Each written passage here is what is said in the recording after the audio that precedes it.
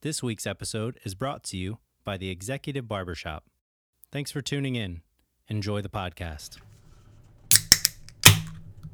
And it's go time. Warning. This episode may contain explicit content such as cuss words. So if you're not into that, probably don't listen. This is the Live Dapper podcast. I'm your host, Trayson Luna, and with me today I have Tim Harrigan. Hey. And Mr. Corona. Hello there. Thanks for welcoming me to the Live Dapper podcast. Yeah, for sure. It's an honor. Oh, man. We don't get a lot of hooahs, so I'm really excited. Yeah. So anyway, hey, happy 4th of July, everybody. So, happy Independence Day. Yeah, happy Independence Day. I feel like this is some... People don't say that a lot. You realize that? They don't say Happy Independence Day. It's always, hey, Happy 4th or something like that. And I really feel like, if you think about it, this should be our biggest holiday. Yeah. It's kind of how our country was founded, right? Yeah, I agree. Are you like trying to rank this to like Memorial Day and Labor Day? I was going with Christmas, but yeah, Whoa. I mean, it's big. I mean, Christmas. I'm saying, like, if you look at Independence Day, like the nation of the United States of America, That nation. you know, Because everybody can have Christmas, but only we have our Independence Day. yeah, this should be like our big. This should be the big holiday. I feel like people should take it. You know, we just don't take it in the same seriousness as we take Christmas or we take. We should give each other gifts on Independence Day. I'll receive that. And then you can shoot them in the sky and blow them up. Okay. See, the thing about, at least at this latitude, Christmas usually sucks. I don't know. I love Christmas. That's my favorite holiday. Totally disagree. I don't know. I mean, I feel like I've had enough of Indiana winters, but you can never get enough of July. People always bitch about how cold it is. That's a good point. Yeah. Yeah. That's true. It might be just a northern thing. I don't know. Well, hey, we have Vinny on the podcast, and I've been wanting you to come on the podcast for a long time because, first of all, you're a really good buddy of mine, and secondly, I think you have an amazing story, and I want a lot of the guys to hear it. I think you are an inspiration to men in general, but I also think that you are, and I know this sounds really weird, so... It may. I'm romancing you right now. Mm-hmm.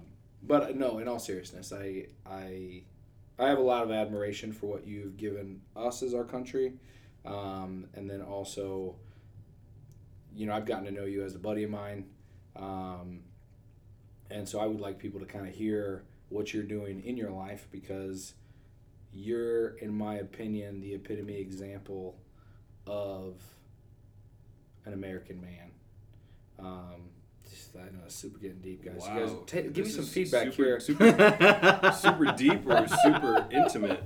I did look you in the eyes. Yeah. For the record, Tim didn't blink for that whole string of accolades and compliments You're a handsome together. guy. That's all I gotta say. So I'm gonna start this in a really weird way. So, how old's your daughter? 3. Okay, so I've been coming to the barbershop for 3 years. Okay. That's not the best way to ask how long I've been coming here, but actually the first haircut I got here was from Tyler because I booked with you, and you were out for your daughter's birthday. So which was an awesome day. Yeah, no, not your her actual birthday. Yeah, like, that was a great day. Yeah. So Tyler cut my hair the first time, and then he's great. I mean, he gave me the best haircut I've ever had in here, but That's what's up. he encouraged me to try it out with you. And as soon as I sat in the chair and I realized that you were a Marine, it was just a great connection. So I've always got that, I know, to look forward to with my haircuts because I can just come in here and bullshit. By the way, I want everybody to know that Vinny didn't blink right there when he was talking to me either. So, just to let you know the romance is real. Yeah. It's not just one way. Yeah. But yeah, I think we covered some good topics when we were in their shop. Try to book at the end of the day so you're not rushed.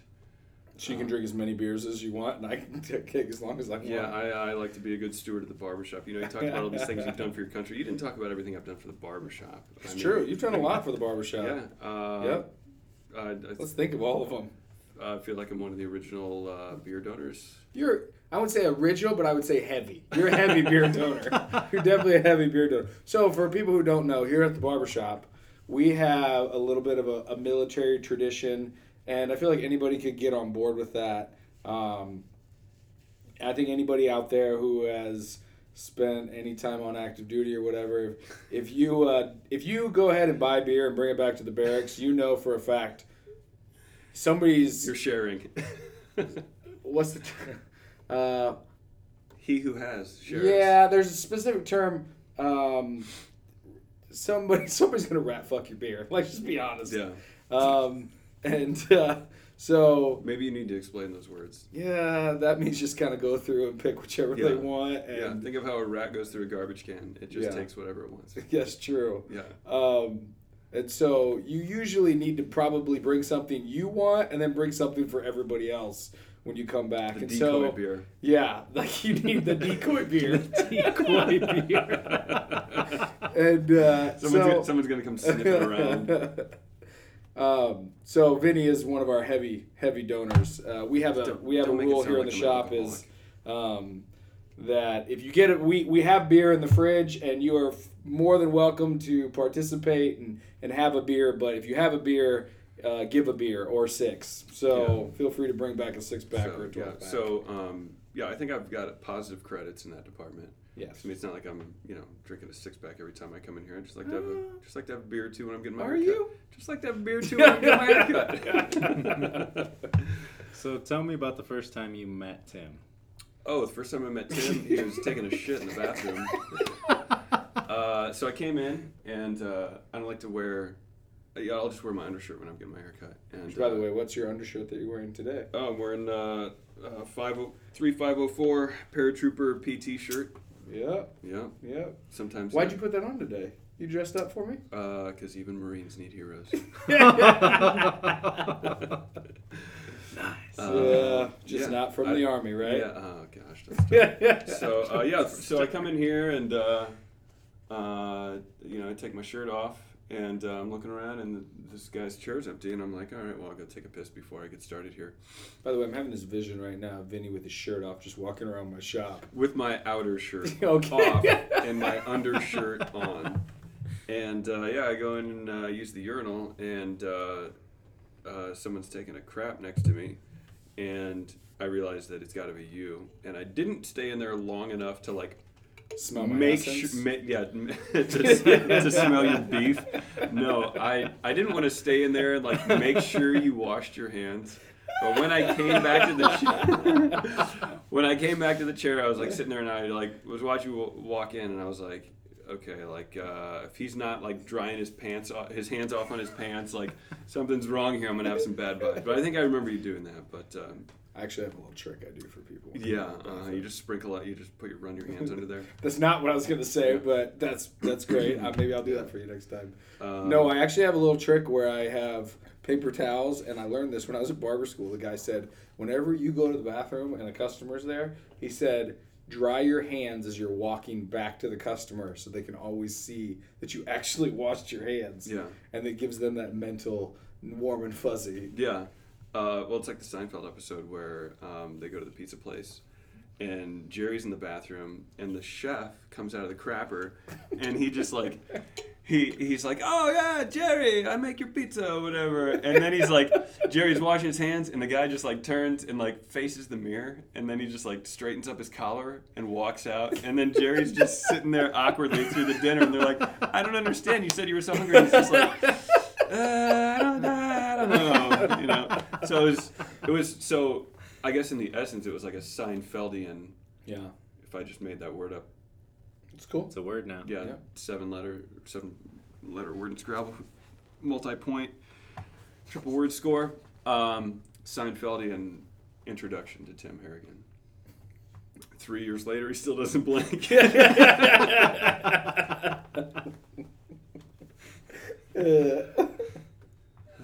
great. Yeah. So yeah, ever since I've been coming in here, I sit down and I read, a page out of my favorite book. That's the real life reader biography of Chuck Norris. That's what's up. Yep. Just to let you know, that's a real book. You guys can all come in here and take a read. We have it. It's from the Children's Library. Chuck downtown. Norris is a man of action. Yeah. We also have Wonder Woman Day, special edition. That's for the little girls that gotta wait on their dads.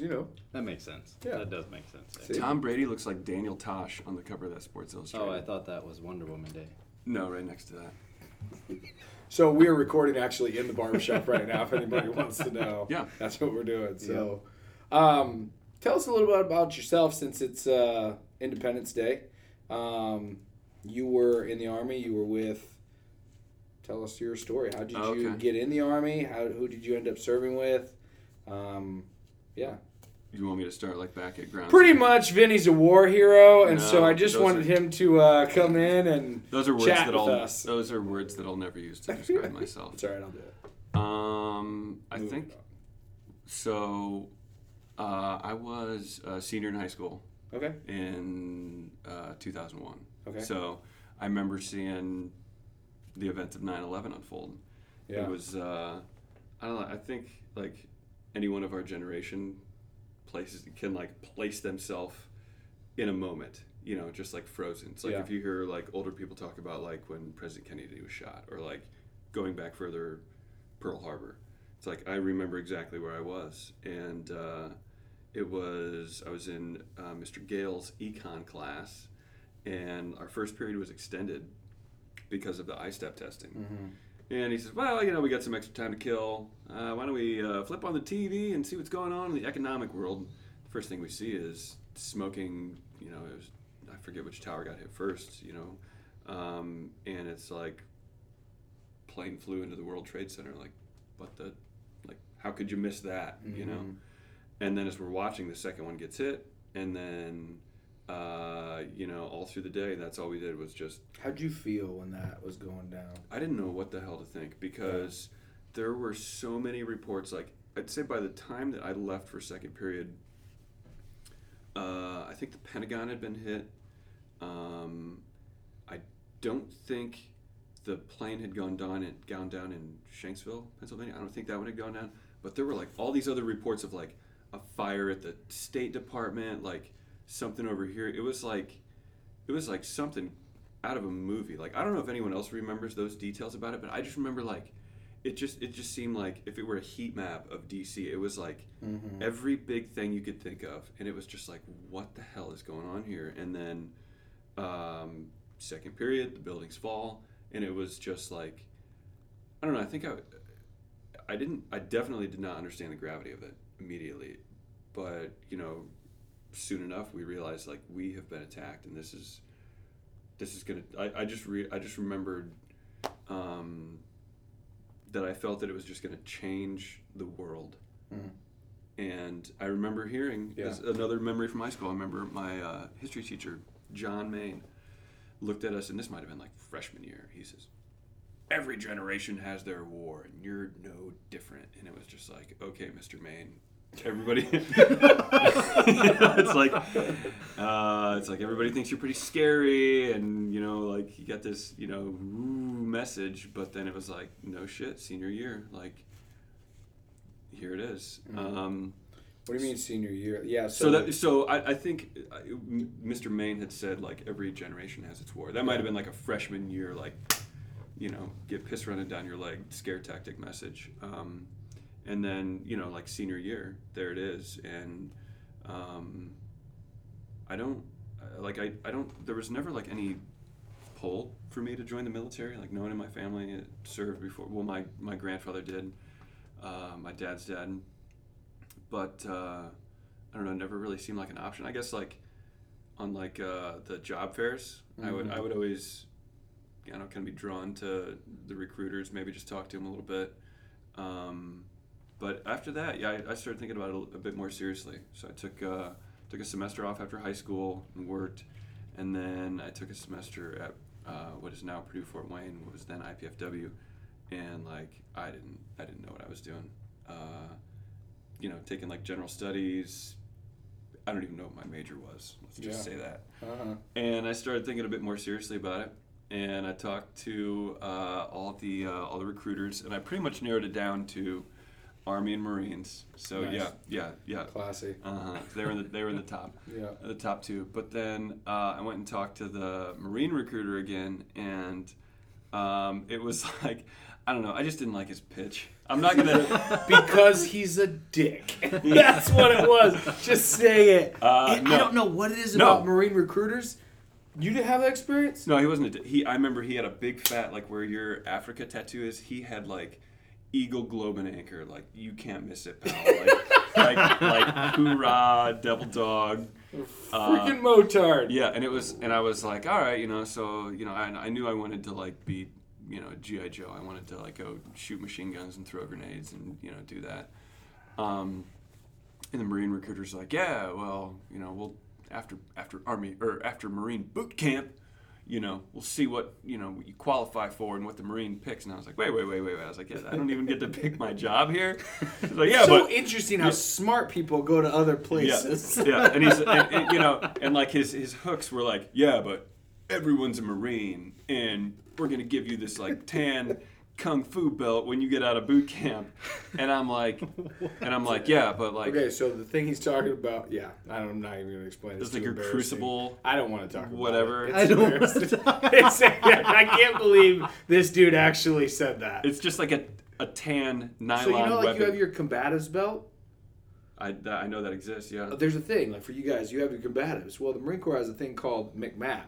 And it's the Marine Corps Martial Art Program. And I know there's probably Marines out there who are going to get really pissy if I say this. But let's just be honest. It's enough to get your ass beat. Like, that's like... Yeah, that's what they say. And so when you... So you get out of boot camp, it's the freaking gray belt that you tie your pants on with. I can't believe he told you that. And that's what he said. He's like, we're going to give you a tan. Yeah. Like in the Marine Corps, that's like the worst thing you could ever have. That was his pitch, huh? It was, we're going to teach you like Marine Kung Fu.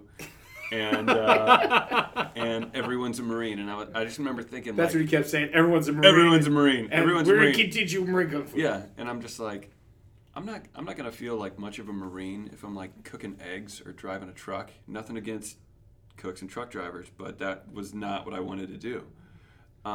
So I went and talked to the Army recruiter, and I was like, hey, I want to shoot machine guns and throw grenades. And he's like, you want to jump out of planes too? And I was like, duh.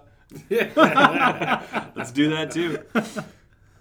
So I actually signed an 18 X-ray contract, which was real hot at the time. It was like a Special Forces recruit.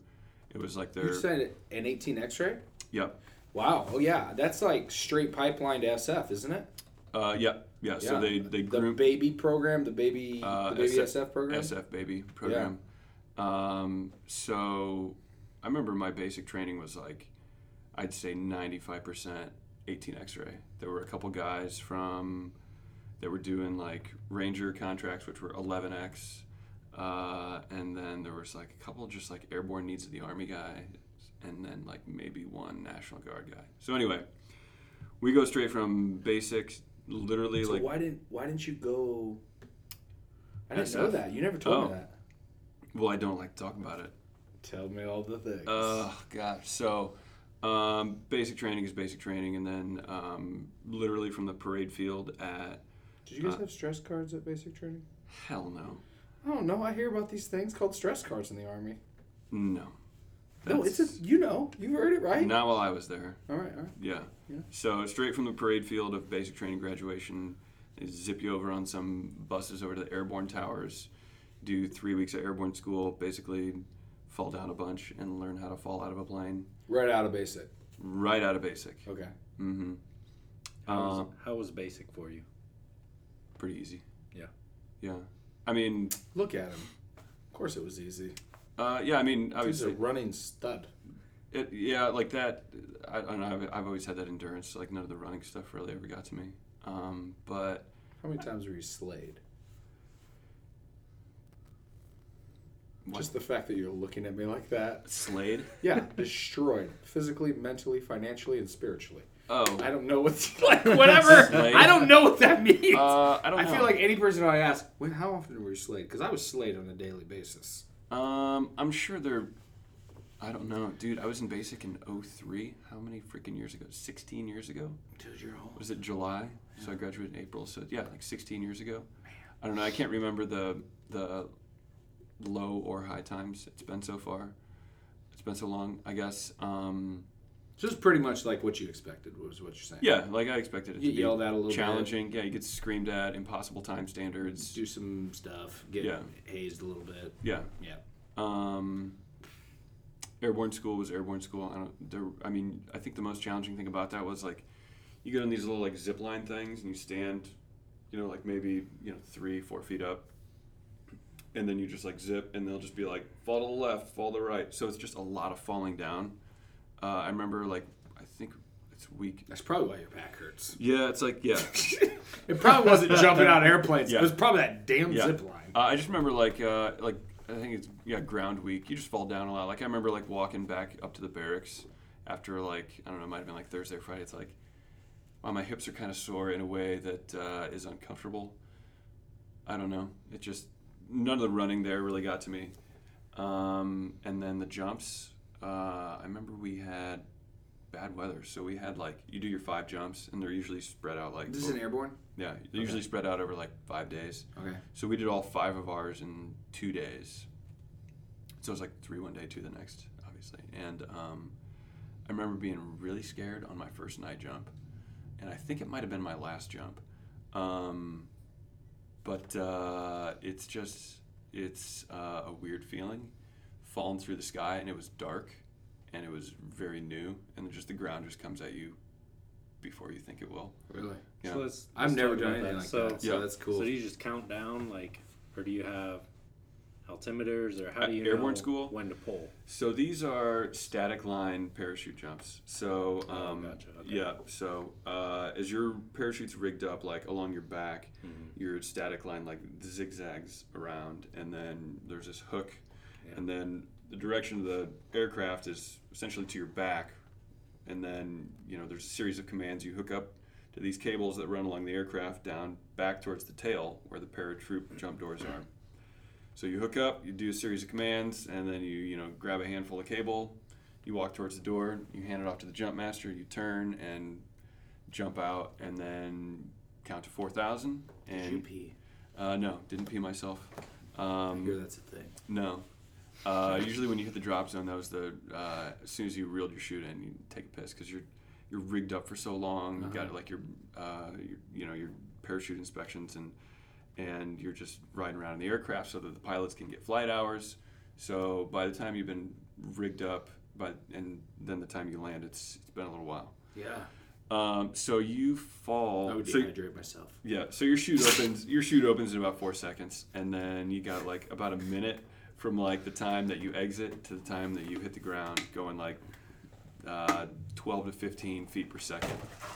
So it's basically I would compare it to jumping off a 1-story garage or off a 1-story house or something. That's what it's like hitting the ground. Oh, really? It's like that? Yeah. I mean, they're not designed for a sporty, steerable landing. I mean, it's designed to get as many people on the ground as quickly as possible. And the military, they'll take the lowest bidder on everything, including parachutes. I always look at these things on TV, and I'm like, man, that looks so nice. Yeah. It sounds like it sucks. No, I'm sure you can find YouTube clips of dudes just eating shit on landings. I bet. Snapping femurs and stuff. Yeah. I mean... that was beer, by the way. Just heads up. I don't know why you're nursing yours. I mean, in the course of my parachute career, I had just about everything bad happen on a jump other than a complete parachute malfunction. I had a bad landing. I landed in the trees, got a concussion, busted my ankle up, had a high altitude entanglement. I got a question. What's up? This is really bad. Did you have anybody not have their parachute open? A parachute malfunction? Yeah. And did you watch anybody die? No, I never saw anybody die through a parachuting accident. but they expect a certain percentage of casualties, like injuries, for each jump. I mean, just a lot of stuff can go wrong. I mean, like when I had a high altitude entanglement with my buddy Rocky, we basically we went like under the aircraft, and like your chute starts to open up. Like when his was opening, I was like, his canopy was like right up in my face, and there's this lighter webbing underneath like the silky material, and I'm like, his static lines, that go up like from your shoulders, your harness, to your chute, like I'm in those, and I'm just like, oh boy, this is not good. And I tell you, in this and in other situations, I was just so happy that like I, without thinking, just like fell right back on my military training. It's like in your pre-jump instructions and all this stuff. It's like, what do you do if you're in a jumper's parachute? Higher jumper, lower yourself to the lower jumper. Like swim your way out of the static lines. And I was just like, without thinking, I'm just like, just like probably making that face, but like just covering my reserve and just like swimming my way out, and then like lowering myself down, because my parachute's open too.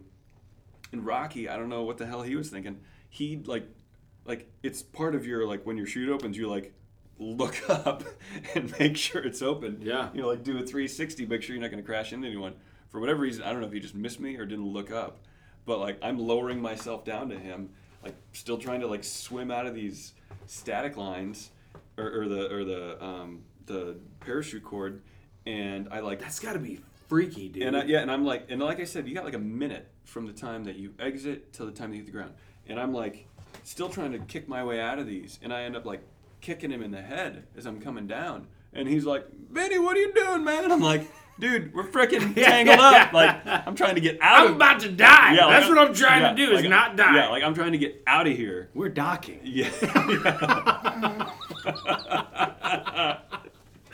Tim just lost his game. I almost did a spit take there.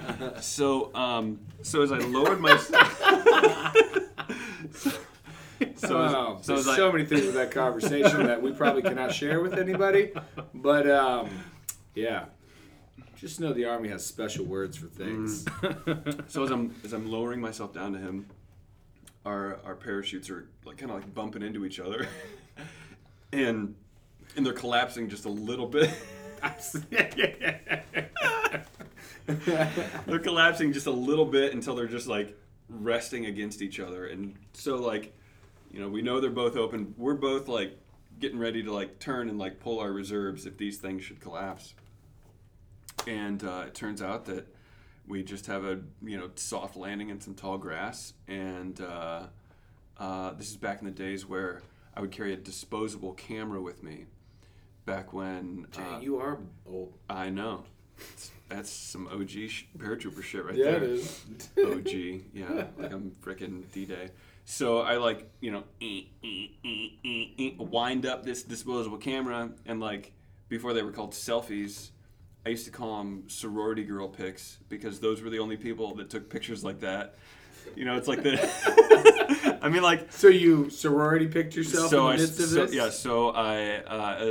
Paratrooper Vinny has... Wait a second, so you have this picture somewhere? Yeah. That's pretty cool. Yeah.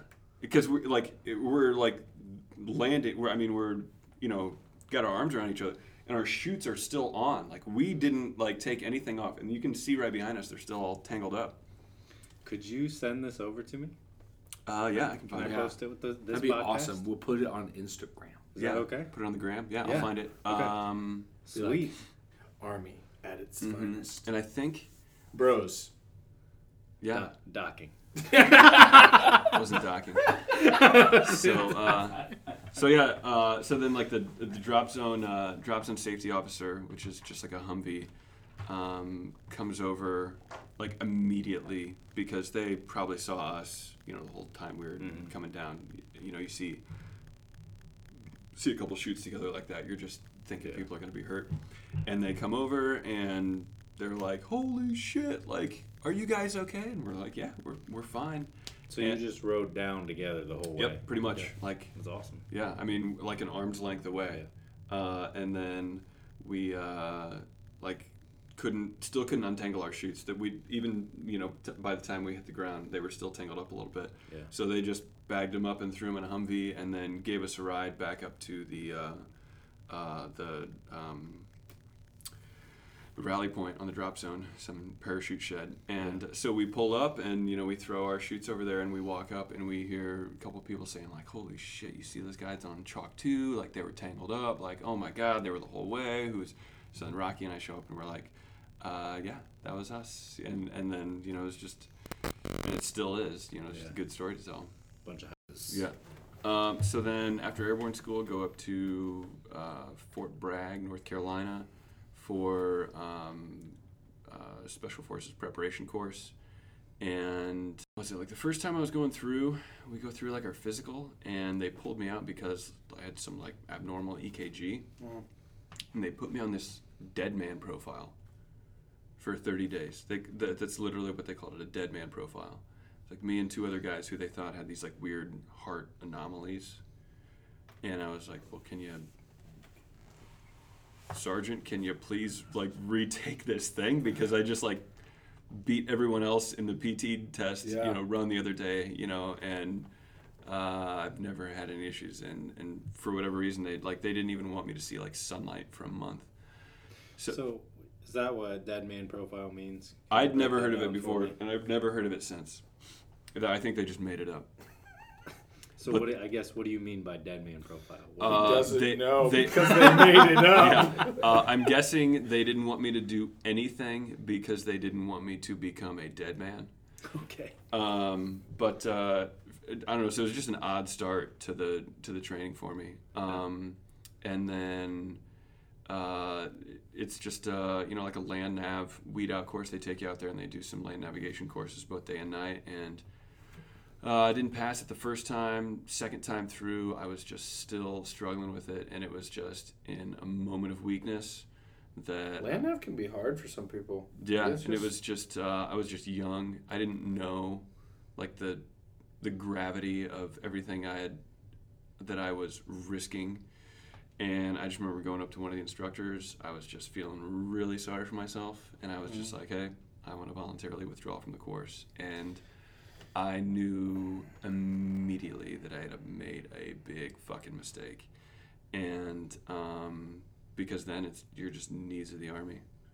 I just want to tell you, man, I got a lot of respect for you just telling that part of the story, because I think a lot of guys don't tell that part. You always hear about the guy who made it and you never hear about the regular guy that, because I know the rest of your story. I know what happens, and so I want to hear that. I want everybody else to hear that part too of what you went on to do and how you still you're a great soldier, and you did everything well for our country. And and just to put it into perspective of like people who did go on to do like awesome things. I mean, Tim Kennedy was in. I was not in basic training and airborne with him, but we were in at the same time, and we both ended up at SOPC at the same time, and he obviously went on to do crazy stuff, amazing things. But what I wanted to say is like, just thank you for saying that, because it's not. I don't think that's super hard to say. Like, to be like, hey, here's the deal. I pushed out and I said I wanted to quit, and so I just want to tell you, like, man to man, like, I think 100%. I never heard that story till you just said it. So, and I know that some, like, if it was me, I would feel very like potentially judged, and so I want to tell you, I admire that, just that you would share that, because I've never heard that part. It's not a fun story to tell, but it's the truth.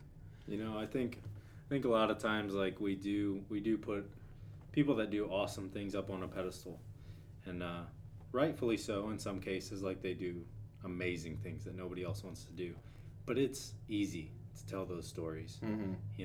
It's not always easy to say, look, I made it this far and then I quit. But then also, like, saying you took the shot. At least you took the shot.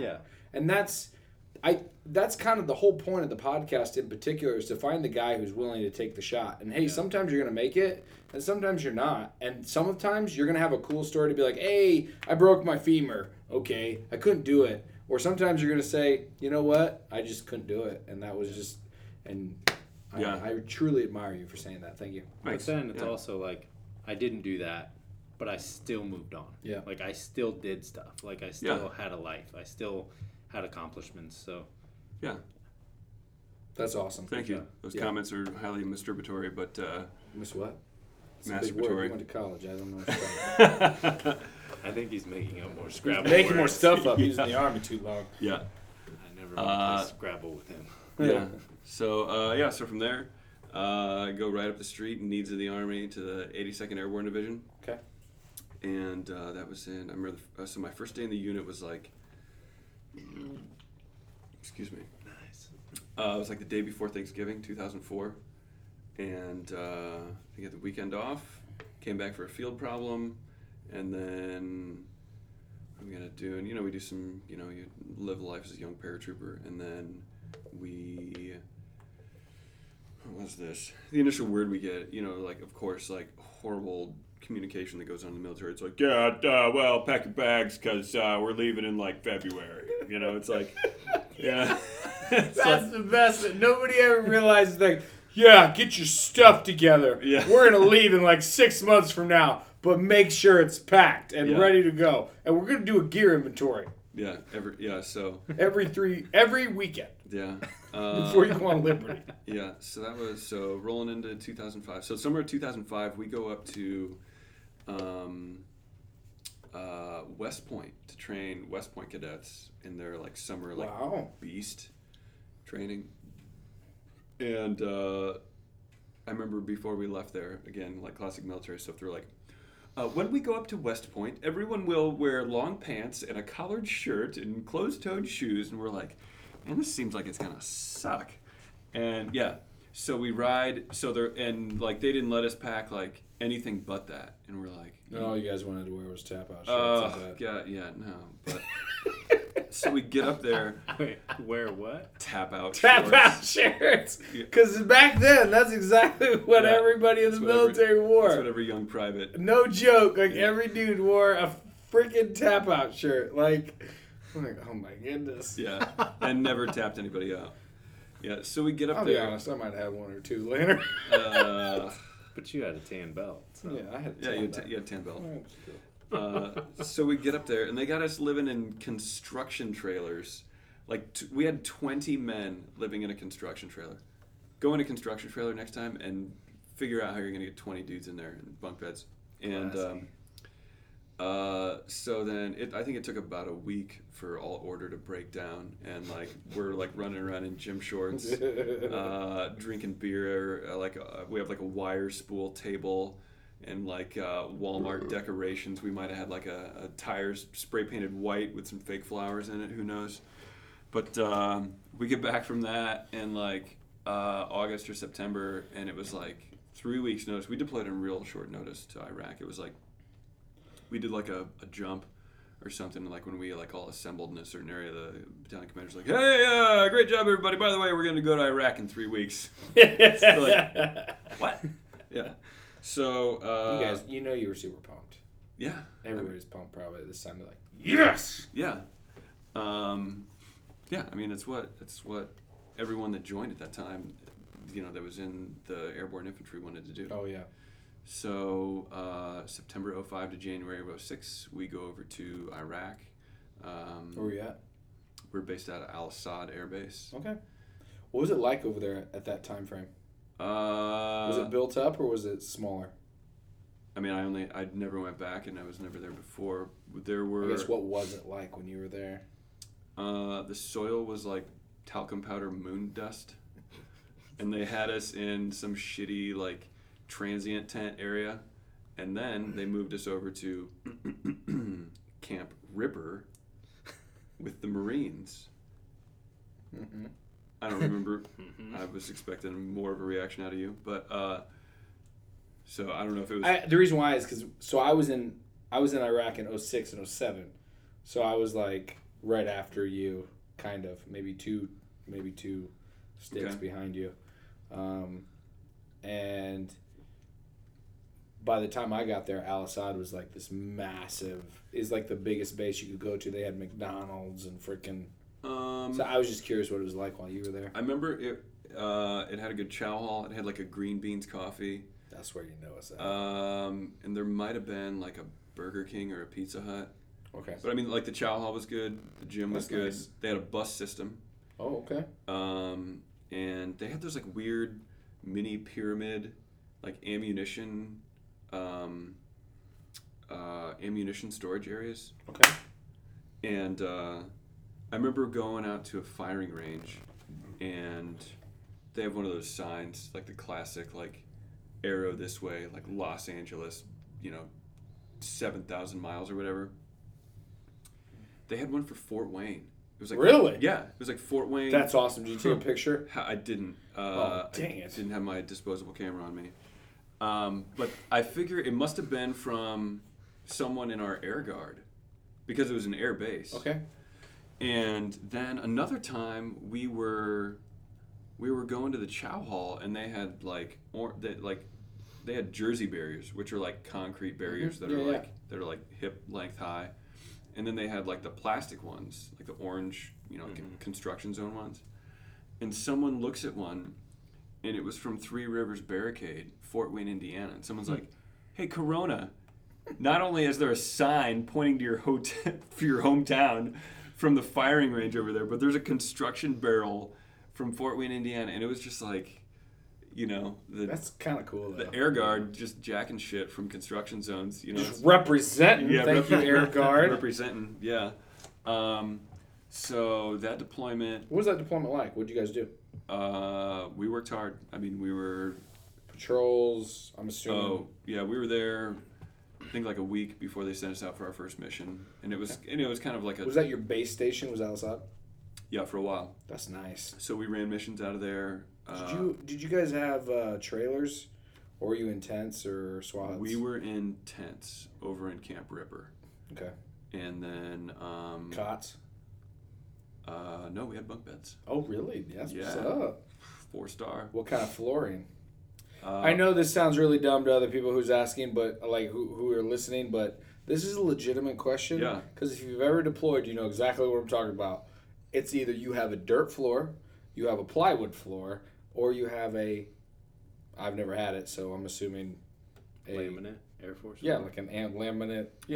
That type of floor. We ended up working up to that on my Iraq deployment, but I guess to take those boundaries a little bit further, you can either be in a place where you're sleeping on the hood of your Humvee or in the dirt or on a poncho, and maybe you upgrade to a place that actually you're staying at, and then you get to burn your own crap.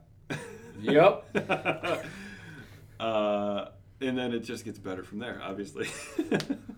But no, we ran missions out of there very frequently. We spent very little time back at the base. We would air assault in to cities, and I say that's a bad way of describing it. So we would air assault, meaning we would just take helicopters into the middle of the frickin' desert and then walk our happy asses in with 100 pounds of gear. That sounded way cooler the way you said it before. Yeah, and then walk our happy asses in. From here on out, tell the story that with way. 100 pounds of gear, and then just take over cities. We'd have our high value targets that would get hit first, and then we would just set up OPs or patrol bases.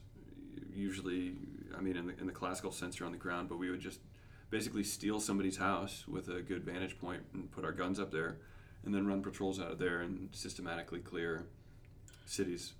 Tell me that Delta Force story that you were telling me at the bar. Oh, okay. So was this in Iraq? Yeah, this is Iraq. So like we did like a warm-up mission in this like housing compound that nothing really happened. The first big mission we did was in the city of Haklania, and it's like right there on the Euphrates River across from Haklania and Haditha. Yep. Yeah, it's like where the river runs. I got a buddy of mine from another unit that worked at AO. Yeah, it was pretty hot from what I understand. No, maybe when you guys got there. So we go in, and it was like we were there for a solid month, and so we get in, and so I'm in a machine gun team at the time. I'm in weapons squad. I'm an AB, which would normally be an ammo bearer, but let's just call it what it is. I was an ammo bitch, and just carried a ton of weight. Just a ton of weight. And we get in. to like the edge of the city on like our like after our 6-click walk. Yeah. And like I just remember like setting up with my gun team, and like once my eyes started adjusting a little bit, I'm like looking around, I'm like, we're literally like in a pile of trash. It's like plastic bottles. It seemed like it was nothing but like water jugs and like laundry detergent bottles and like just like lost shoes, around. And so the Chinook flies over and just gets like just raked from the bottom with AK fire, and little specialist Corona, maybe PFC Corona at the time. I'm just like, hey, we should go do something about this, but like by the time that I'm like looking over to be like, hey, can we ask Sergeant Fusco if we can go fight the war now? These Delta dudes just like, which were with your squad or your platoon? Yeah, they were attached to us, and there were a few of them just kind of floating around on these missions that we did. That's super cool and weird.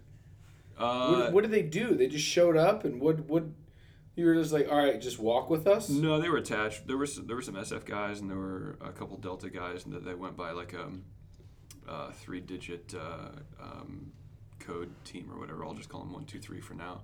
But they just kind of looked at each other, and it was like, hey, you, let's go. And they just took off into the darkness.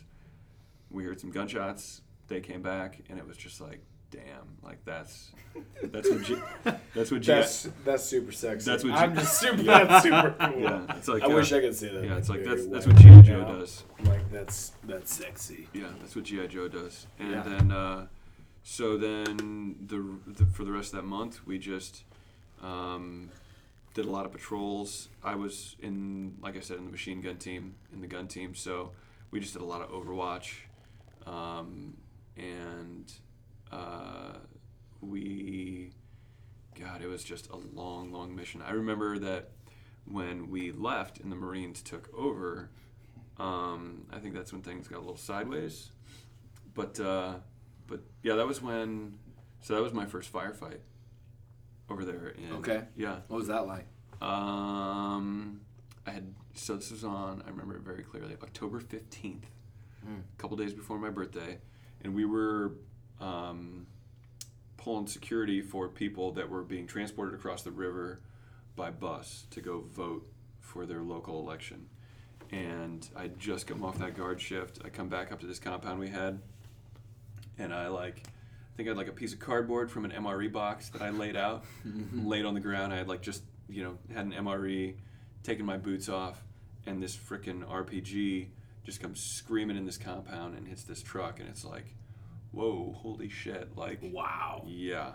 I mean, obviously, like, as time goes on, that's got to be intense. Yeah, it's like, how far away were you? It was maybe 50 meters. Dang. It was, I just remember. So 50 yards away, and you're like seeing this vehicle just get lit up. I looked over like at the sound of it and just see this like, so I see the explosion. It's like, holy shit, let's go. Yeah. And we run down to the riverbank. We grab our gear. We like run through this market, and did you grab your boots? I grab my boots. Yeah. Yeah, and we go running out, and like we're taking fire from like across the Euphrates River. We're exchanging rounds with people, and I remember running. There was this building, and I think it was like a restaurant, but it was like literally right there, like on the river. Like if there were not a war going on, it'd be like a pretty cool place to like go have a meal. Yeah. And look over at the Euphrates River and admire the history of it. As it was, I'm racing for the door, and there's rounds that are like getting walked down from the corner, like like closer to the door. And I just remember like running in there, and I just remember thinking like, I'm gonna get fucking shot today. Like, just like I just remember thinking like that clearly. I'm just like run faster, and I turn in the doorway, and no shit, the guy right behind me, Sergeant Devon, takes a ricochet round like right in the shoulder, like hits him like barely on the soft armor of his IBA, like the body armor we had at the time. and it just like spins him around. And he was literally right behind me. I'm not trying to make up this like no shit there I was story, but it just like spun him around like a ragdoll, and I was just like, ooh, damn, are you okay, man? So glad that wasn't me. It's like, so sorry I stutter stepped right there at that first step. But he's like immediately touching his shoulder. He's like, it hit the soft armor. And it's like, woo, like, okay, I'm going up to the roof or whatever. So it didn't go through. No. I remember later on, he, like after everything was said and done, he took his shirt off and he looked at it, and it looked like he got shot with a paintball gun. Really? He's so damn lucky. He is. Like, you figure, like, whatever millimeter of angle it takes, and then a ricochet factored into that. Yeah. And manages, and he was a shorter guy. I mean, I don't know. There's just a lot of factors in that. So I get up on the rooftop. I'm with my buddy Walsh. We're exchanging some rounds, and then they're like, all right, we're coming back down. We're going somewhere else. And I remember like going back out of the building and then running behind a concrete Jersey barrier, and I see a couple of my buddies like heads poking up over this concrete barrier, and their mouths are just open like wide open, and I'm just like running at them, and I'm like, wonder what they're looking at, and then I jump behind this barrier, and at some point in me running out and getting behind the barrier, the pistol grip falls off my rail system. And I was like, oh shit. And I was like, I need to go back and get that. And I like run back into the street, and I don't know if everything was just happening so damn fast. Like, I grab it, and then I come back, and they're like still looking at me like all wide-eyed. And then I jump behind the barrier, and then I look back, and like the next people coming out, and it's like rounds like pinging off like all over the dirt, and I'm just like, oh, and my buddy like slaps me, and he goes, it looked just like that when you came back. And I'm just like, oh shit, like, okay, like it was just one of those days where you just think like I said, like, that was supposed to be my day. No, or it was just like, that could have been worse. Okay. Yeah, sure. Yeah. So that was, I don't know, that was just a memorable moment of that deployment. And then, like I said, we worked hard, so we ended up running ops out of Al Qaim train station, which was another shitty Marine base. The only saving grace to that, they had all of them. They had is what it is. They had great oatmeal there, which was like a weird thing to be known as. But the chow hall had good oatmeal. I don't know if the cook was just a little liberal on the brown sugar or what. But I remember we ran missions out of there, like all the way up to like western Iraq over to like the Syrian border. And it's like, to touch on the Army or Marines trash talking thing, like the thing that I will say about the Marines, this mission that we had on the border, it was like like old Ubaidi and new Ubaidi. It's like the missions, and the tactics that we used were so different. And I remember we went in under the cover of darkness. We all had NVG capability, night vision capability. I guarantee you the Marine Corps didn't have any of that. They didn't, and it's so bad. And we had Vietnam up. Yeah, and we had a plan for our high value targets, and then a systematic clearing, like broken up into quadrants. And like by the time the sun came up, we had already hit our targets. We were starting like a sort of a systematic clearing. And I just remember being like up in a support by fire position with my gun team, and seeing the Marines roll in like right at dawn, or like it was like already daylight, and I'm just thinking like, why did they wait? Like, and then I remember someone telling me like not everyone had nods at the time, which blew me away because every swinging dick private had NVGs in the Army. Sorry. And we used to have Vietnam era stuff. And then it was just like a house by house thing, and it was just like, you don't have to be Einstein, over in Iraq to just say like, well, the Marines are coming my way. I'm gonna lock and load my weapon on a tripod. And I think he ended up mowing they lost like a whole fire team like going into a house, and then because of that they like called in like attack helicopters and came in real heavy with like track vehicles. Like they ended up having like this whole population of the town like corralled literally into like a sea wire like area, and I remember after a couple days when we were like done with everything and we like left, like the Marines were still like struggling to take their their little town, and it just, again, like I'm not trying to like trash talk Marines, I just like felt bad that like those were the tactics that you guys were operating under, and that it would cause loss of life. Like obviously there's always going to be like some good-natured shit talking between branches, but like that was just the thing that really shocked me about that. So I don't know if you have anything to say about that, or you're just used to getting screwed over being in the Marine Corps. I'm used to getting screwed over being in the Marine Corps. I think every Marine will tell you that. I think that's because everyone's a Marine. Actually legitimate. Everyone is. It's just any guy off the street is. I think a lot. It just is what it is. Like, you're used to getting all the bad stuff, and I had an M16A2 service rifle in Iraq from Vietnam. Yeah, none of you guys had M4s. No. Or very few. I legitimately thought about beating up an Army guy and taking his weapon from him at the chow hall. Yeah. Just because I wanted it. Like, it was a nice gun, and I wanted it. Yeah. And so I was thinking, you don't need it. Yeah. I have to go out this afternoon. Yeah. I would like to have that. Yeah. Do me a solid, bro. Yeah. Don't tell the armorer. It just is what it is. I think that's what happens with the Marine Corps. I've never heard of anything like that happening. Most of the time we hear from the other side of things. Usually the Marine Corps has to make up for its illegitimate equipment with its tactics. And they usually brute force. They usually do pretty You good call it with tip of the spear. I think it's more of a battering ram. Yeah. The Marine Corps, like, they will go in and they're very expeditional in everything they do. But they didn't take part of the biggest seaborne invasion in history? What do you mean?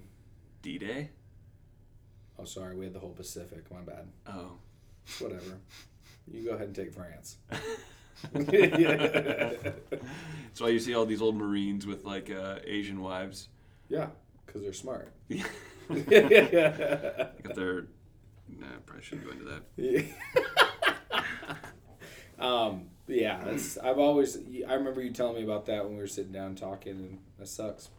Yeah. But yeah, it is what it is. Sometimes there's mistakes, and I have no idea what was going on with that. Usually you have pretty good tactics, I feel like, because you don't have the equipment that you need.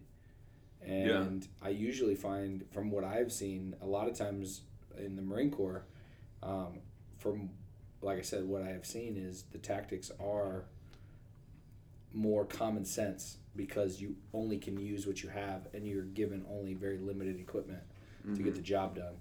So there's no such thing as a negative. No such thing as a negative. Just a creative way to overcome the objective. I live by that motto now. Yeah. So, let's see. So, get back from Iraq, January of 2006. And I tried to reclass. So, my buddy Jesse and I are at the... What do you mean by reclass? Reclassify my MOS, my military occupational specialty. Basically, get a new Army job. Because, like every little young hua running around there, you see a cool poster at the gym and you say, I'm going to be that guy. And this was for the 21 Delta underwater engineer program. What's that? Pretty sexy, right? We have to talk about that some other time. Oof. So the hook that these guys had was there's like less than like 100 or 200 engineer divers in the Army at any single time. So it's like, all right. So we took this like diver PT test, which was like a swim, a run, pull-ups, push-ups, sit-ups, standard type stuff. And then from there we go to put our packet together. And, just a transfer packet was just a ton of paperwork, medical examinations and stuff like that. I had to get like yellow fever shot and all this crazy stuff. And then something called stop loss happened. I had just received my orders to go to 21 Delta engineer diver training over in Fort Leonard Wood, Missouri. Mm-hmm. But I got caught by stop loss because the big war in Afghanistan basically screwed a bunch of people over. And if you thought you were going to go do anything else, you're dead wrong. So I was pretty crushed by that because I started working on it in like January, and then it was like July. You know, I mean, like this isn't something I just like put a packet in for and like tried to like take off real quick. It was like 6 months I was doing this. So I knew that they were still giving training slots to people that wanted to go to Ranger School, and everything I had done to get my engineer diver packet together superseded what needed to be done for Ranger School. So, and I was in great shape. I had been doing a bunch of swimming, running, lifting, more running, and so I got the approval to go to take the pre-Ranger course, the PRC PT test, and passed with flying colors. I was actually the only person that passed the PRC PT test of like the 6 or 8 dudes in my company that wanted to go do it. And I was hungover and drunk as hell. So that just goes to show you the strength of paratroopers and willpower. That's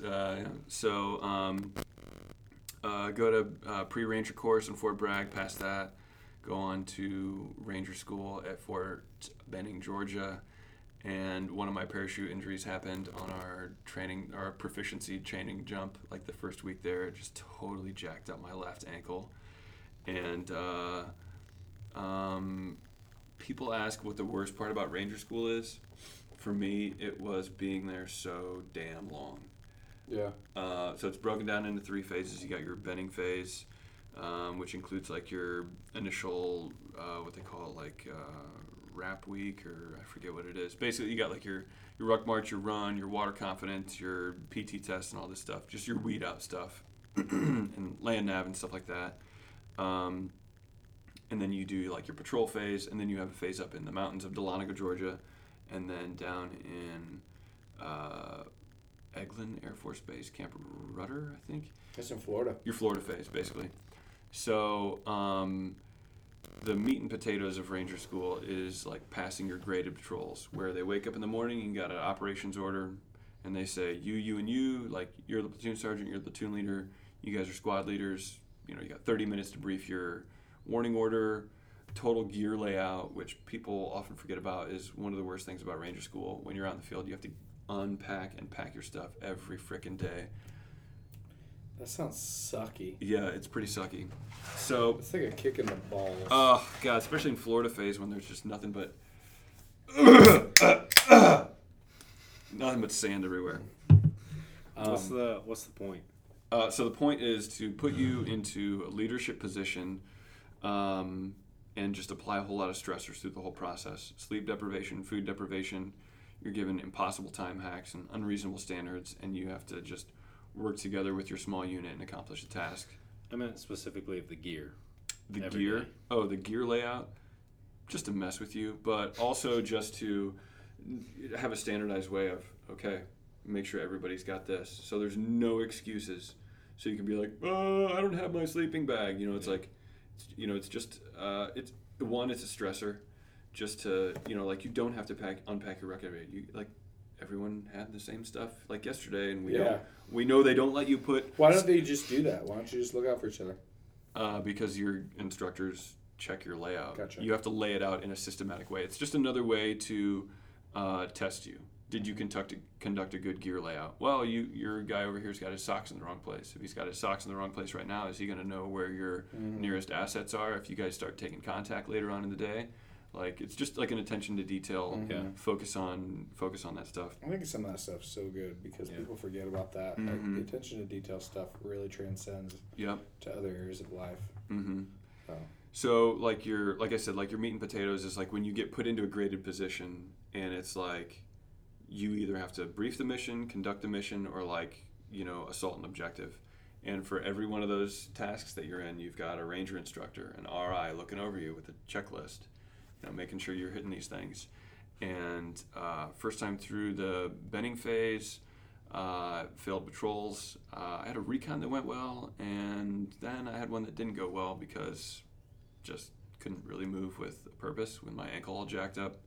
So I repeat the Derby phase, but I don't have to do all of the RAP week stuff like the ruck march and all that stuff, which was good. They called it Darby insert, where you just insert it into the Darby phase where you start doing patrols. Make it through that. Make it through the mountain phase, which I guess like the takeaway from that was when I got my go in my leadership position, I was machine gun squad leader. So it was like, oh, it's my bread and butter. I was in a gun team in Iraq. I got this. So I got 3 guns, and I'm just like orchestrating them, like a symphony, just like, orchestrating like barrel changes and rates of fire. But the whole time we're setting in to wait on this ambush in classic military, like Ranger School fashion, like you carry all this gear around with you that keeps you warm and you can't wear it. All this like wet weather gear that keeps you dry and you can't wear it. All this food and you can't eat it. So we set in and it starts raining and we're like, all right, we're getting wet. And then it starts getting cold and it's like sleet turns to snow and we're just freezing our asses off here. Cuddling together to make warmth. I mean, I've done some things. Docking. Cuddling for body heat. So I get my go there and then get down to Florida phase and I just had some really, really bad patrols, some really complex days. Go ahead. So it'll be the stupid question, guys. Yeah. So you carry all this gear. Can you explain why won't they let you put that on? Like when it's raining, when it's cold, why do you carry it and you can't wear it? So it's just another stressor that they apply because you're just carrying a crazy amount of weight, and they just want you to be uncomfortable. They want you to be wet. They want you to be cold. They want you to be tired, and they want to continue to test you all the way through that. Yeah. I have done some things in Ranger School that I guess. Sorry to make that face. You do what you have to do. I dumpster dove for food because I forget who it was that pointed out, but they were like, we had like a certain color of trash bags, whether they were clear or black, and our ranger instructors had, the opposite color, clear or black or whatever. And someone's like, yeah, our instructors don't, they're not eating their whole MRE, like they're not, they're not like counting calories, like trying to get everything they can get in. So it's like when we would go back to camp after, if we'd go out for like 3 or 4 days and run and do patrols, and we'd come back, sometimes we would have the opportunity to have our trash go back or whatever it was. We knew what color trash bags they used. And, when we got back and it's like, okay, you guys can go refit, take a shower or whatever. Someone's like, hey, I know that black trash bag over there has got some uneaten MRE food in there. And I was like, for real? So went dumpster diving for food, and Did you find some? Oh yeah, it was a payday. I just remember like being so happy. I'm literally in a dumpster with the lid closed and a flashlight, and I'm just like, and I'm just like, I get into the bag and I'm just like, it's like, oh, there's some trash in here, like eating stuff, and then it's like, mashed potatoes, pot roast with gravy, cheese and crackers. It was like, I remember like a couple guys, we put like a couple like full MRE meals together, and it was just like free food, and we're just like, people would just throwing this away. So yeah, dumpster dove for food. I remember sleeping in bathrooms. There were like some crapper houses on Camp Darby, that you were able to use, and like sleeping in a bathroom, like to stay warm. I remember down in Florida phase when we did some water crossings, and it was freezing cold. First night we were down in the field in Florida, my canteens froze. You're in the panhandle of Florida, but I'm like, yeah, I didn't think it got this cold down here. Yeah. So you get done with water crossing, you're like sliding through a swamp river or whatever, you get to the other side and you're just freezing. It's just like, I'm going to do it, guys. I know we're going to get wet again. You just pee on yourself to stay warm for a little while. Yeah. It's such a short-term investment. Let's see, what other depths did I sink to in Ranger School? Slept in sleeping bags with at least one other man, probably tripled up sometimes. It was Army survival at its finest. So I ended up spending a total of 6 months in Ranger School, but I came home for Christmas for 20 days. I was there so long, I went on Christmas exodus. I think I gained 20 pounds in 18 days. And some impressive feats of gluttony when I came home for Christmas. Oh, yeah. But then graduated class 0407 on March 9th, 2007. And then a month later, I deployed to Afghanistan, met up with my unit. Nice. And so my unit, so in between those deployments, so I deployed to Iraq with 3504 Parachute Infantry Regiment. Then the Army went through like a brigade restructuring, and so by the time we went to Afghanistan, we were 1508, just for the record. And both of those are 82nd? Yeah, both of those are Parachute Infantry Regiments.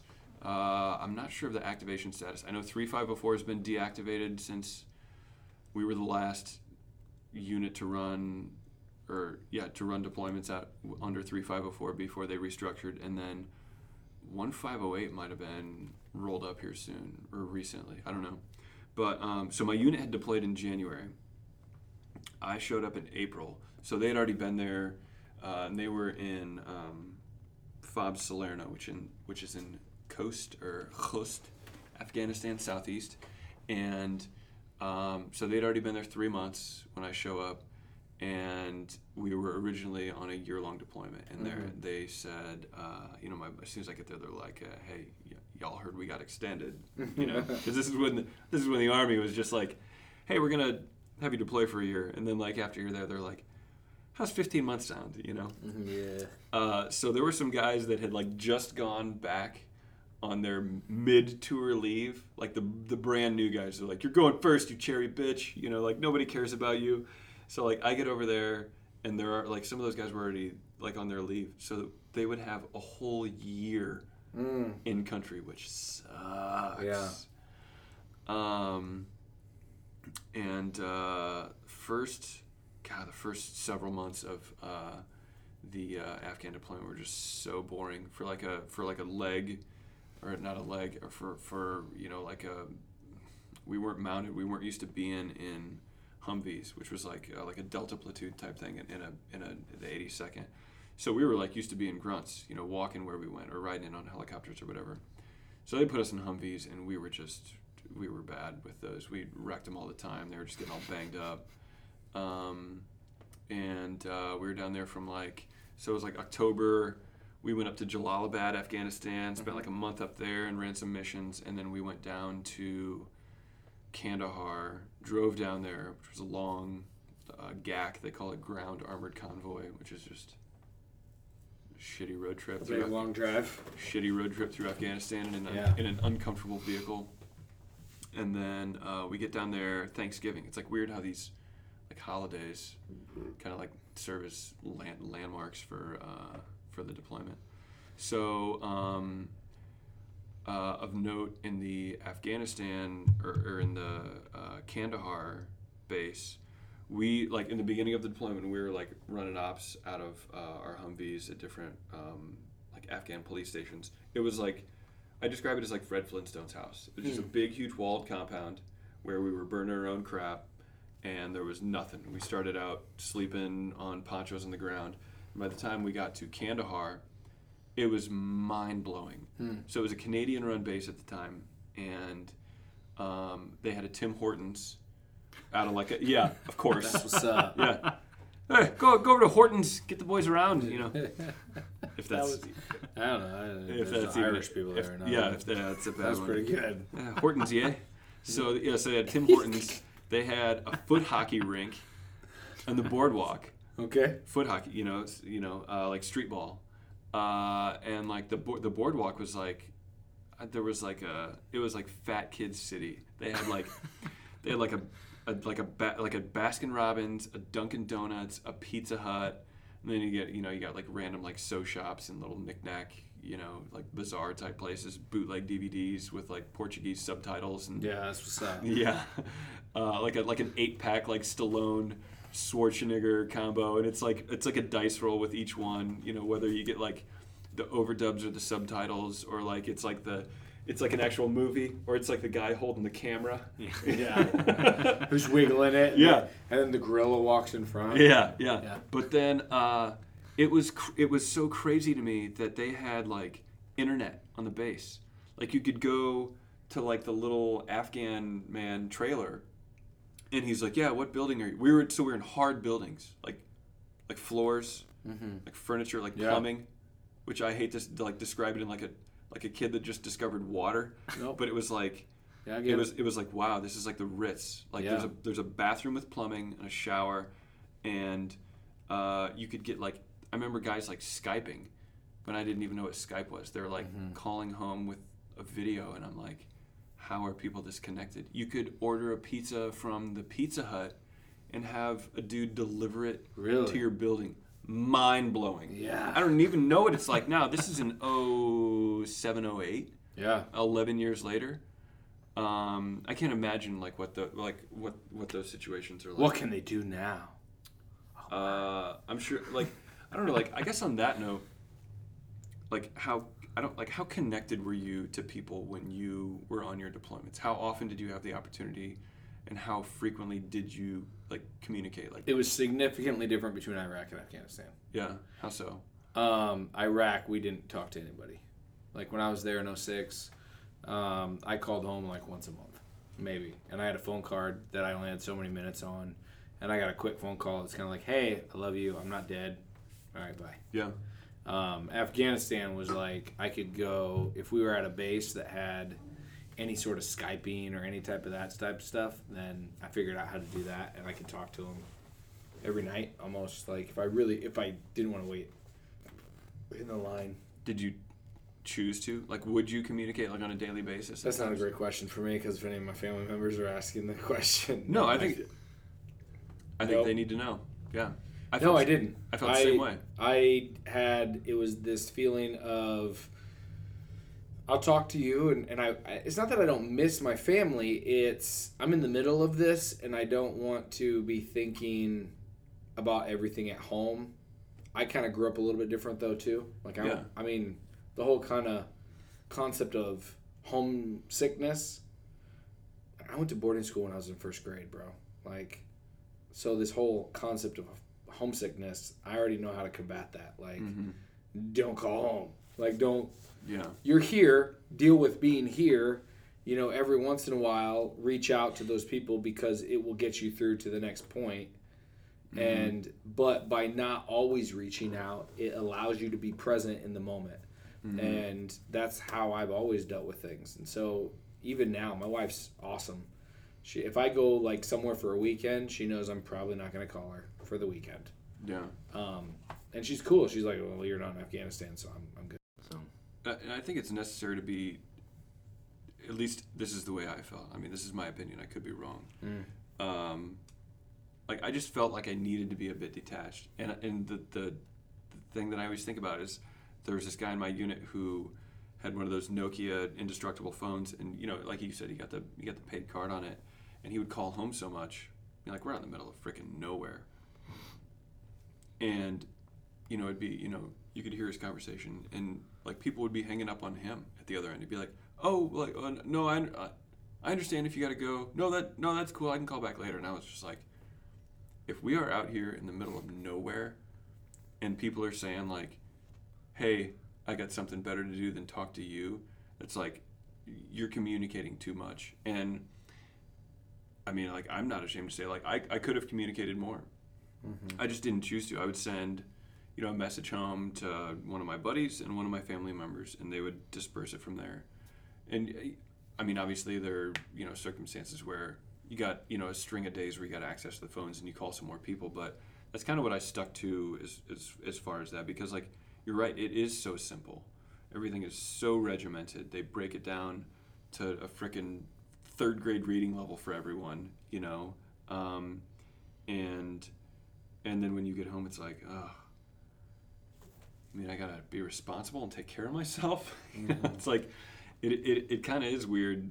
And I think, like, just to touch on the communication again, like, everybody's relationships and communication is different. Like, do what you need to do, but I do think it is a very good point that in today's day and age, where you have more accessibility to everyone than ever before, it's also incredibly important to make sure you are living in your moment.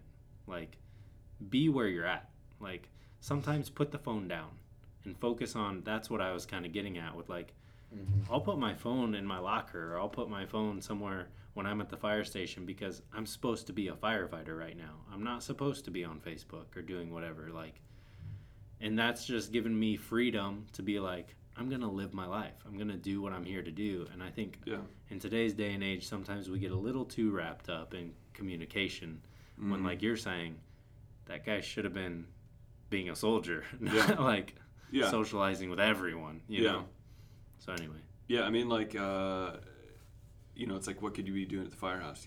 Checking your gear. Yeah, exactly. Training up on stuff, studying for another certification. Yeah. Asking questions about, whatever it is. And yeah, it's such an easy go-to now. Yeah. It's like, you watch people, like, if you're like sitting at a restaurant, try this next time. Like, wait till someone just like sits down and just like wait how long it takes them to pull their phone out. It's like, and then write them a little letter and say 13 seconds. So that's my new thing. Yeah. I'm gonna start doing. Yeah.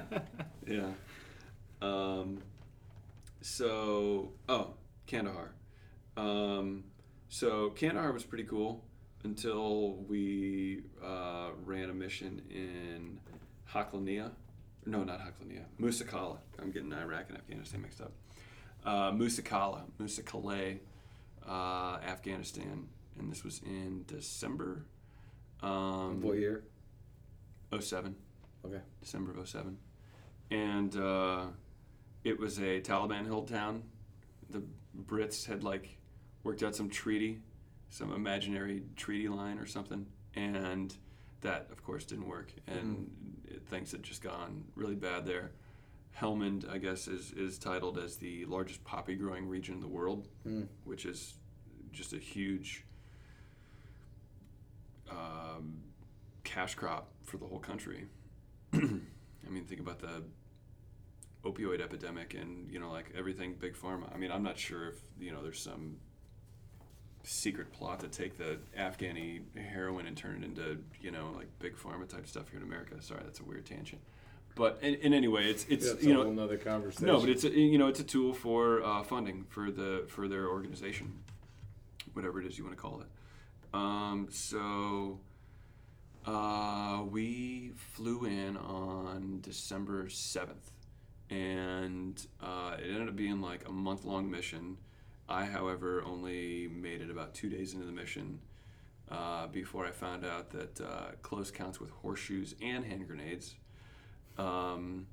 We were, so I guess to set this up a little bit, when I, joined the Army, I knew that when I volunteered for the airborne infantry in a time of war, I would be deployed. And, being in the 82nd, I knew I would see combat. And coming back from, the first deployment and volunteering for Ranger School after being stop lost, I knew that, hence the motto, Rangers lead the way. I knew that when I got back, there would only be one place for me, and that would be right up front. In my platoon, I was the only Ranger qualified paratrooper other than my platoon leader, our lieutenant, and our platoon sergeant. So it was just an expectation. I knew that anytime I saw anyone with a Ranger tab, it was just like, oh, dude can get stuff done. And I realized when I got back, that was the expectation. And so I was point man for our patrol, moving through, still trying to make our way into the heart of the city this night. And we'd had a couple days of, some light contact, other units that had a little bit more contact. We'd taken some casualties. You guys had, or other units? We had, yeah. Couple. It seems like every Ranger that I knew got shot. This dude named Vasquez got shot in the arm. A guy named Sergeant Brasher got shot in his arm. He's got some, permanent damage there. Both real solid dudes. And then, so we had stopped at this compound as it, you know, was starting to get dark. And I just remember doing a map check with my platoon sergeant, my platoon leader, platoon XO, and the first sergeant, and it's like, okay, Sergeant Corona, like, where's second platoon going? And I pull out my map, and I had my plastic protractor, and I remember the XO, I can't remember his name right now. He was a prior service guy who then went OCS. Mm-hmm. He made some comment about like, you know, like the fact that I had a plastic protractor, which is like basic map reading. Like, I guess I thought everyone carried one. By the sound of his comment, like, oh, you know, Ranger Corona's got a protractor over here. Watch out, you know. So you know, I just remember the last you know directions I gave. I was like, okay, we're going 900 meters east, and then we're banging south right into the heart of this city. As it worked out, the enemy was waiting about 100 meters away to ambush me as I tried to lead my patrol down this alley. And I just remember we're going to this alley. There's like a wall on one side and kind of like a ditch that kind of ran down. There were some more buildings to the right, and a couple dudes crossed the road. And I guess to explain how an infrared laser works, I guess for anyone that doesn't know, it works only in a spectrum that you can see with night vision goggles. So when you have your night vision goggles down and your laser on your weapon is zeroed to your barrel, basically whatever your green laser points at, you're going to shoot, you know, up to a certain distance. So I see a couple dudes walking across the road, and I got my weapon trained on them, and like, you know, I got it tucked in real tight, and I hear a noise behind me, and so do they, and they turn, and I put a couple rounds center mass on this guy, and my frickin' rifle jams. Perfect timing. You're right. What were we saying about rifles? You had like Vietnam leftovers. Yep. we're complaining about having like weapons left over from like the Grenada invasion, and so my weapon jams. I go to correct my malfunction and just feel this shockwave and see this blast like less than 10 feet away from me.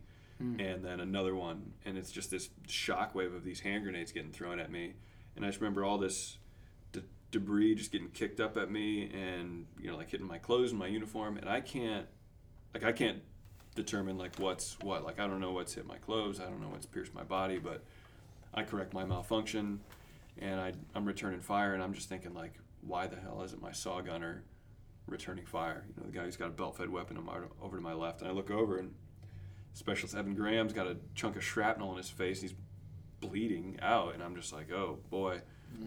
So I grab him up by the carrying handle, and we pull back to where our platoon sergeant is with the radio man, and I'm like, hey, Graham's hit in the face. Like, I can't see how bad it is, but it's his face. You know?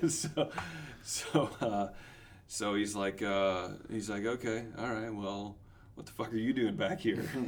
And I'm like, hey, I think I'm hit too, you know. And I someone shines a light down on me, and sure enough, I had a chunk of shrapnel hit my knee right here, you know, about the size of a, you know, sunflower seed or whatever. And then I got a piece in my thigh, and then I guess the piece that hit my left calf was probably about the size of like a pencil eraser. And this is all after X-rays have been done, and I can, you know, just see that my foot's getting, you know, soggy and bloody.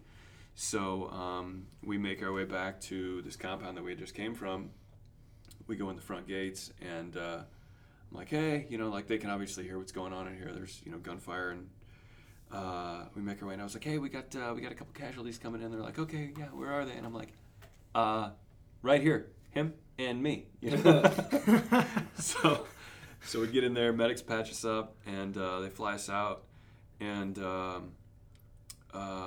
we spend the night in Tarin Kowt, TK. They called it like a field hospital.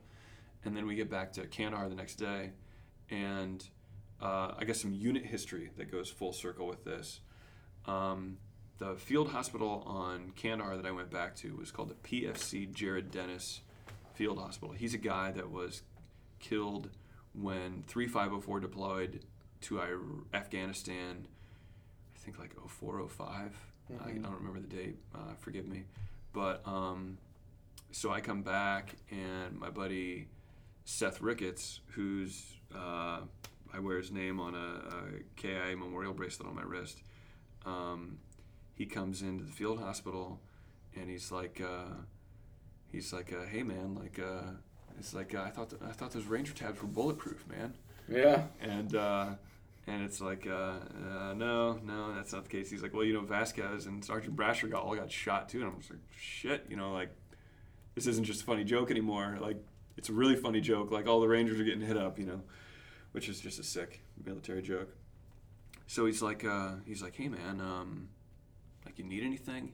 And I don't know. I just got this like hero, like, like getting carried off the battlefield, like a Band of Brothers like vision in my head, where it's like, they're getting like carried out on a stretcher. It's like, yeah, give me a smoke, And I was like, I don't know, I'm not a smoker, but give me a cigarette or whatever. And he's, it's just like just to say that this is happening. And he's like, all right, yeah, I got you. And he comes back a little while later, and he's got a pack of Marlboro Reds, some Cowboy Killers, and his Zippo lighter. And this is like Ricketts Zippo lighter. It's like if anyone needed to use it to like burn 550 cord, it's like, hey, make sure I get that back because it was in my pocket when I jumped into Afghanistan. I don't know if you knew that, but you do now. So it's like, he gives this to me, and I'm like, oh, I was like, you giving me your Zippo here? Like, this must be a big deal. He's just like, just don't lose it, whatever. So I was in the field hospital for a couple days there, and you got this like IV and antibiotic drip, and I'm hobbling out, right outside the tent to like smoke a cigarette with my morphine drip, and it was just, I don't know, it was how I remember that time. And I guess, when people see his name on my bracelet and they're like, oh, well, like, who was he to you? Like, what's his name? What's the story? In the no shit, like, truest sense of like what you think a friend is. It's like someone who is there for you when you really, really need them. And he was just like, I needed someone to just come and bust my balls and, make me smile. Like when, like, it was just a really shitty time for me. I mean, I was a young Ranger. For me, like, the only place for me was right out there, with my unit. And here I am on the sidelines, like, banged up. When you think of, the bond of brotherhood, however you want to break that down. But I mean, that's for me, as real as that gets. And I'm sure that you've, experienced that with, your friends in the Marine Corps. I guess that's, for me, the way that I would, wrap up my Afghan time. I don't know. You're not blinking anymore. It's just romantic. That's all I gotta say. That's a great story. No, I just wanted to hear your story. So yeah, it definitely the shittiest night I've ever had, and it kind of sets the bar high for like the suck factor. Yeah, it's like, how much does this suck? It's like, well, doesn't suck as bad as someone throwing hand grenades at me. It's like you go over there and try to defend freedom, and some knucklehead starts throwing some World War II leftover hand grenades down the alley at you. But it hasn't slowed me down. After the deployment, I went on to complete EIB training, which is Expert Infantryman Badge training, which is there's a big. This is after you got all the stuff taken out, or no? Oh, so the shrapnel. I still got a piece in my thigh. I still got a piece in my calf. The piece in my knee. Actually, a buddy and I cut out of my knee in his apartment. Which is classy. Yeah. That's the way to do it. Yeah, it used to like float like right on top of my knee. You could like feel it right under the skin. Did you just get like super drunk one night and then just like cut that sucker out of there? No. It was in the middle of the day, and oh, perfect. Okay. Not night, middle of the day. I had asked the medics to cut it out because it was like it's right here on the top of my kneecap. So if I would like bang it on something, imagine like the sharp pain of a piece of metal just like stinging you right there. And I was like, hey, can you guys take this out? And they're like, well, if it's not causing any problems, we're going to leave it. And I was like, yeah, but it is causing me problems. And they're like, well, we might do more damage if we take it out. I was like, well, then I'm going to take it out myself. Well, we wouldn't recommend you do that. Well, why don't you take it out for me? So we ended up taking it out in a clean and sterile method. And then we went back to the barracks and got a little drunk. And then I went and like had it in my hand and I was showing it to the medic. I was like, hey, Doc, look at this. And then someone like bumped me. and it like flew off into the grass, and I was just like, oh well, I didn't like it in my knee anyways. I probably would have lost it sooner or later, so now it's gone, and I don't care. That's a great story. Yeah. I wish it were like better, but it's very anticlimactic. That's great. Yeah. That's a great story. It's like, well, it's gone now. It is what it is, man. Yeah. I think it's awesome. But like I said, it hasn't slowed me down. My like get out of the Army pipe dream was like go to a college, walk onto a cross country team, and I did that. I came back in November of 2008, and walked onto the cross country team at IPFW. We had no business being a Division I cross country team, but because of the basketball and volleyball programs there, we got our D1 status. So I was able to be competitive with some of the guys on the team, but not in races. Man, that would be a kick in the dick right there. Here's the guy got blown up by a bomb, and he's competing with you, you soft athlete. Dang. And he's old as hell. All get out. Old yeah, as all that's get what I out. wanted to say. He still has metal in his leg. Yeah. So I was, Not from a knee replacement, Yeah. but from a war. So yeah, I was 26, 7, and 8 years old when I ran at in college, and So you were a young guy. I was like a decade older than people that I ran against Well, I mean, like when I went in. Yeah. I was Well, 20. don't go based on his age now. No. Oh, so like when I went into the Army? Yeah, I was 20 when I went in, which is, I mean, there's a lot of 18, 19-year-olds. How do you feel about your time in the Army? I feel like it was a great experience. That's awesome. Um, You look back on that, and are you proud of what you did? yeah. Good. You know, I feel like, I always say it this way, hopefully a man does a lot of growing up between the ages of 20 and 25. And I spent those years in a highly structured environment, high-stress environment, and there's nowhere else you can go as like a 22-year-old guy and be put in charge of like 4 other dudes, their health and welfare, a couple $1 million of equipment, sensitive items, and then they're like, oh yeah, by the way, here's some machine guns, get on that helicopter, you're gonna go run around and go nuts, and you know, there's a certain lethality to just some like wild ass like 19, 20-year-old people with SAW machine guns, squad automatic weapons, which is like Those things shoot themselves. Yeah. So I mean. yeah. So it's like you know, it's like there's a lot of value to like operators and those guys, but it's like you turn like some 20-year-old paratroopers loose on something, and there's not going to be much left of it. I mean, it's just the way that they operate. It's, so anyway, yeah, I really look back on that, and although there were, of course there were crappy times, but like everything that like shines through, like even in the crappiest times of like Ranger School deployment, whatever, there's always like a funny story. There's always like, there's just always something, and it's like, it's the thing that like, it's not like the crappy stuff shines through. I'm not as jaded. It's like, oh yeah, that sucked, blah, blah, blah. It's like, You have the ability to laugh at it. oh yeah, of course. Yeah. Yeah. And then even the stuff you deal with now, even if it's not the best, you can laugh at it too. Yeah, and then I laugh at people who try to complain about how hard life is. Yeah. And I think that's exactly the whole concept of like Independence Day and the same type of people that did that beforehand. It's a struggle, man. In like from our forefathers. I think that's awesome. Think about how hard life was back then. Yeah. Like it's so much easier now. But even then, like you have guys that are still carrying on that exact same tradition like yourself. And I think that's absolutely amazing. Yeah, I think like even on our worst day, we still live in an amazing country. Mm-hmm. Life where, is like, so there's- easy here. Even on the worst day of an American's life, you're still an American. Like you're still, I know people throw it around a lot, but truly you're still free. Like there's no other country that actually offers that. No. I've been all over this earth, and there's no other country that offers the way that things are offered here.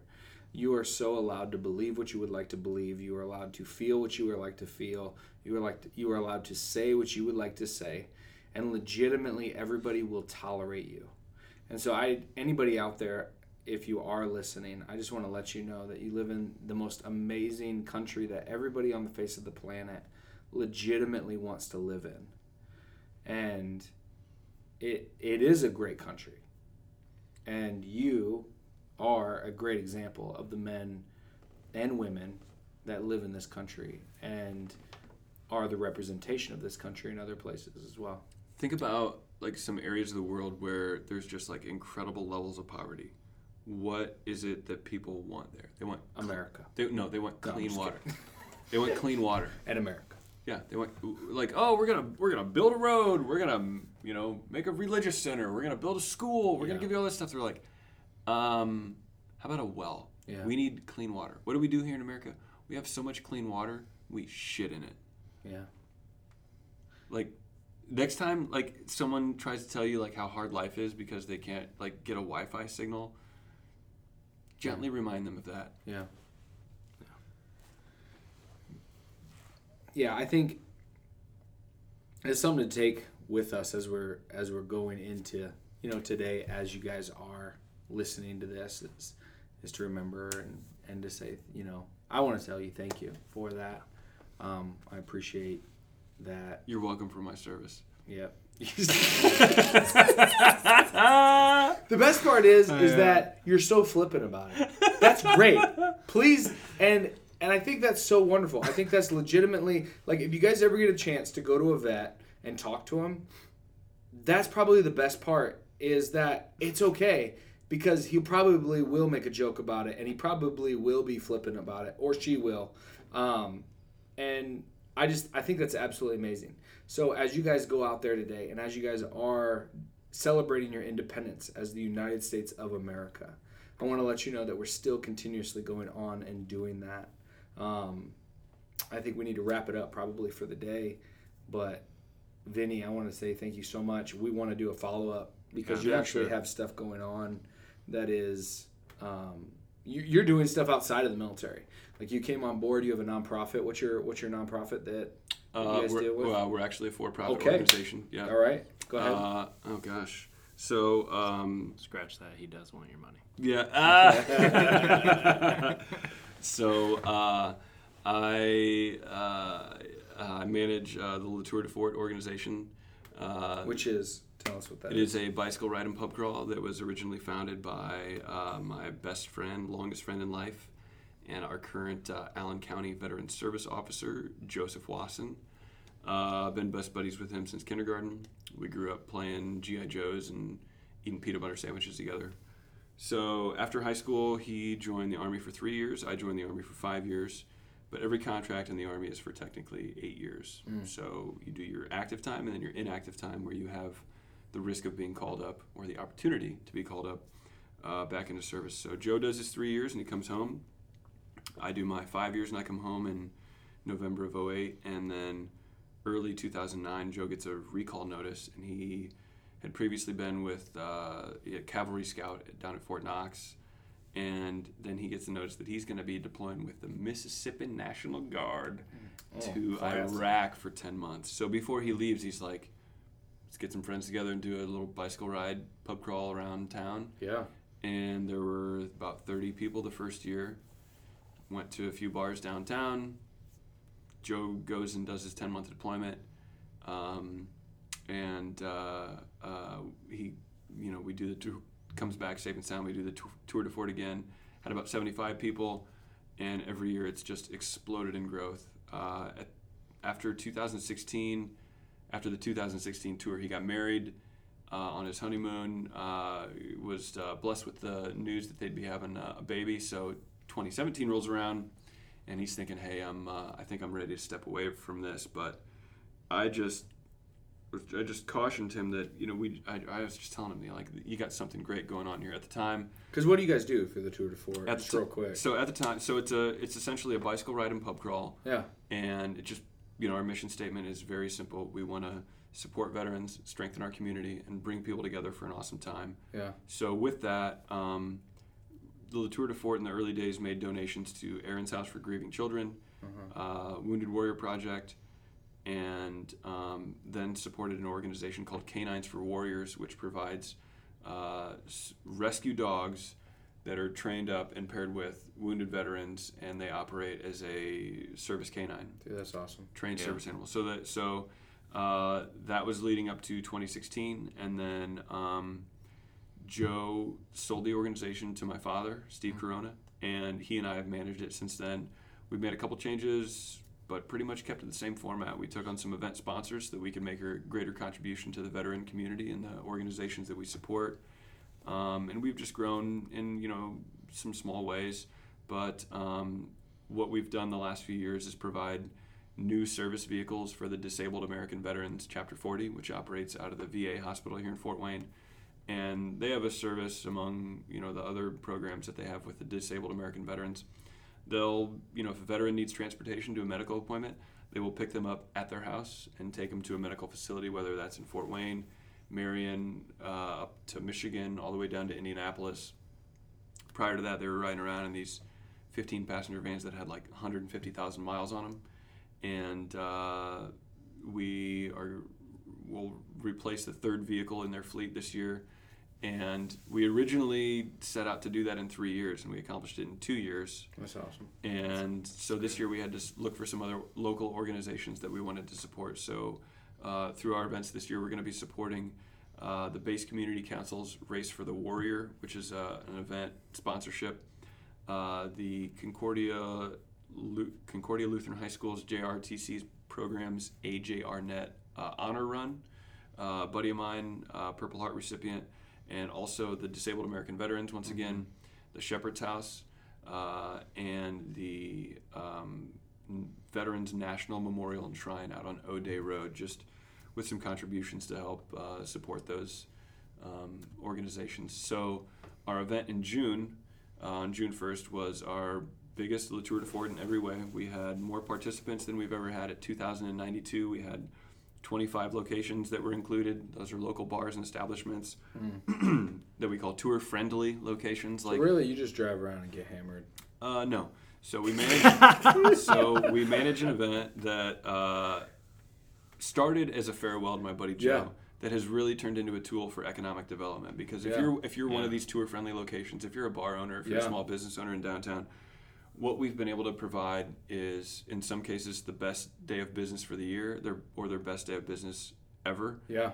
And being able to, make that kind of to manage an event that makes a contribution like that to our community is just great. I mean, our riders are pumping over $100,000 into the local economy in a single day, and there aren't. How much did you say? What was the revenue? So our riders are pumping over $100,000 into the local economy on a single day. Awesome. Yeah. And I don't know of any other events in Fort Wayne legit that are doing that. Yeah. So we got our naysayers, we got some people that poo-poo our event and but that's, when you got your own haters, you've made it a little bit. And, a little bit, yeah, that's good. That's a good way to look at it. Yeah. And then, like anyone who wants to trash talk it, I mean, like, if they have more to lose than me, then let me know how vested you are. Well, I think it'd be very hard for people to trash talk you and what you're doing, and so actually we'd love to have you come back on the show if you're willing. Sorry, I know you tried cutting me off there earlier. No, I wasn't trying to cut you off. I was just trying to say I want to give time to talk about actually one of my favorite parts about your story actually is for you guys. Vinny is in my opinion, one of the prime examples of a guy who got out and chased after something he enjoyed and started creating something that made him come alive, which is the Tour de Fort, and has become a phenomenon around our city. So if you guys are ever in the city of Fort Wayne and you're here during June and August, right? Yeah, we've got our next event coming up on August 24th. It's called the Roots Tour, which is down like in the neighborhood where the event started, where our roots are. It's along the Broadway corridor between like Quimby Village, where the Clyde Theater is, the 07 Pub, Hall's Original, and then we kind of dip down into like Curly's, Village Inn, the Office Tavern, dip it in the neighborhood and hit the Friendly Fox, and then got some of my favorite dive bars, The Rock, Billy's Dugout, Mad Anthony Brewing Company, and Trouble Brewing. So it's mainly focused on the Broadway corridor. So the event is on August 24th. You can register at letourdefort.com, and registration is going to be open until the 23rd. Normally we cut it off after I order my t-shirts. Which are awesome, by the way. But yeah, so for all the people out there that still want to register late, you're going to have that option after we order our shirts, but a shirt will not be guaranteed with your order. But you can still help us support local veteran organizations because they need our help and they've sacrificed a lot. A lot of them, more than we have as veterans. People ask me what my hard line is on, well, why should I support the DAV? Why should I give you a check? Well, when we ask bars to participate in this, we ask that they make a donation to, these veteran organizations. And I just say, well, I'm a disabled American veteran. I'm a lifetime member, and I'm glad that I don't need those services to get to medical appointments, but I know that other people do. Yeah. So, I'm not trying to sound like a dick, but I think people respond to that, and they're like, oh, well, okay. And when, they're not writing checks to Latour de Fort. They're writing checks to other organizations. So we kind of act as a conduit for that. And being able to help out local veteran organizations is great. There's a lot of people out there that need this help. Yeah. Yeah. I think that's awesome. So, if anyone wants to follow us, we're on Instagram, Twitter, and Facebook at Latour de Fort, all one word.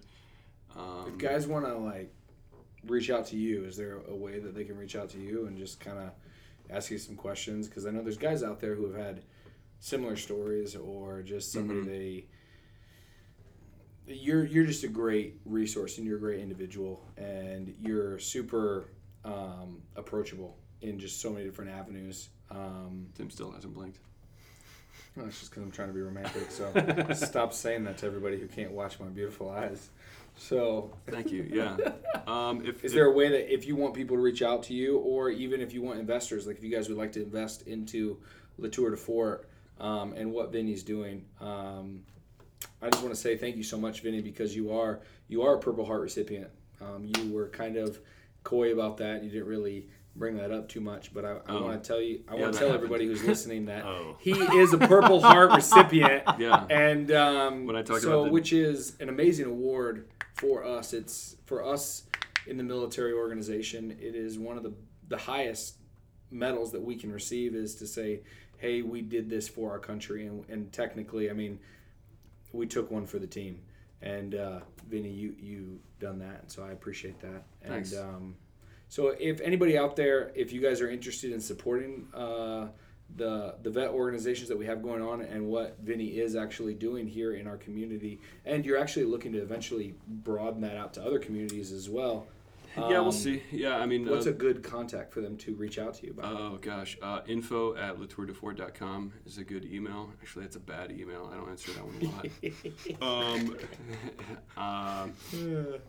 They can message us through our Facebook or Instagram. I don't know who's going to respond to this. I'm not going to give out my personal email because I don't know what the response rate would be. But That's fine. You don't have to. Yeah, if anyone were interested in being associated with the tour, feel free to reach out to our Facebook or Instagram pages. Check us out. Make sure you like our page. And sign up to ride with us on August 24th with the Roots Tour. Yeah. Thanks for having me on. Yeah, sounds good. Thank you for being on, like Tim said. Happy Independence Day. Happy Independence Day. Thanks, everybody. Yeah. If next time, we'd love to have you on again if you're interested, because I want the public to get to hear kind of your story about how you transitioned into Latour de Fort and kind of how you created that just as a passion of yours. Because you don't do that technically for a living, but it is something that is building and has been a passion of yours either way. Yeah, and it's a side hustle. For our listeners and for people who actually do listen, that is, you are the epitome example of somebody who's chasing after something that makes them come alive, and so I think that's awesome. Yeah. Thanks so much for listening, guys. This has been another episode of the Live Dapper podcast. As always, like our pages, follow us. You can find us on Spotify, Apple Podcasts, and Stitcher. Cheers. Happy Independence Day. Cheers. Happy Independence Day. See you guys later.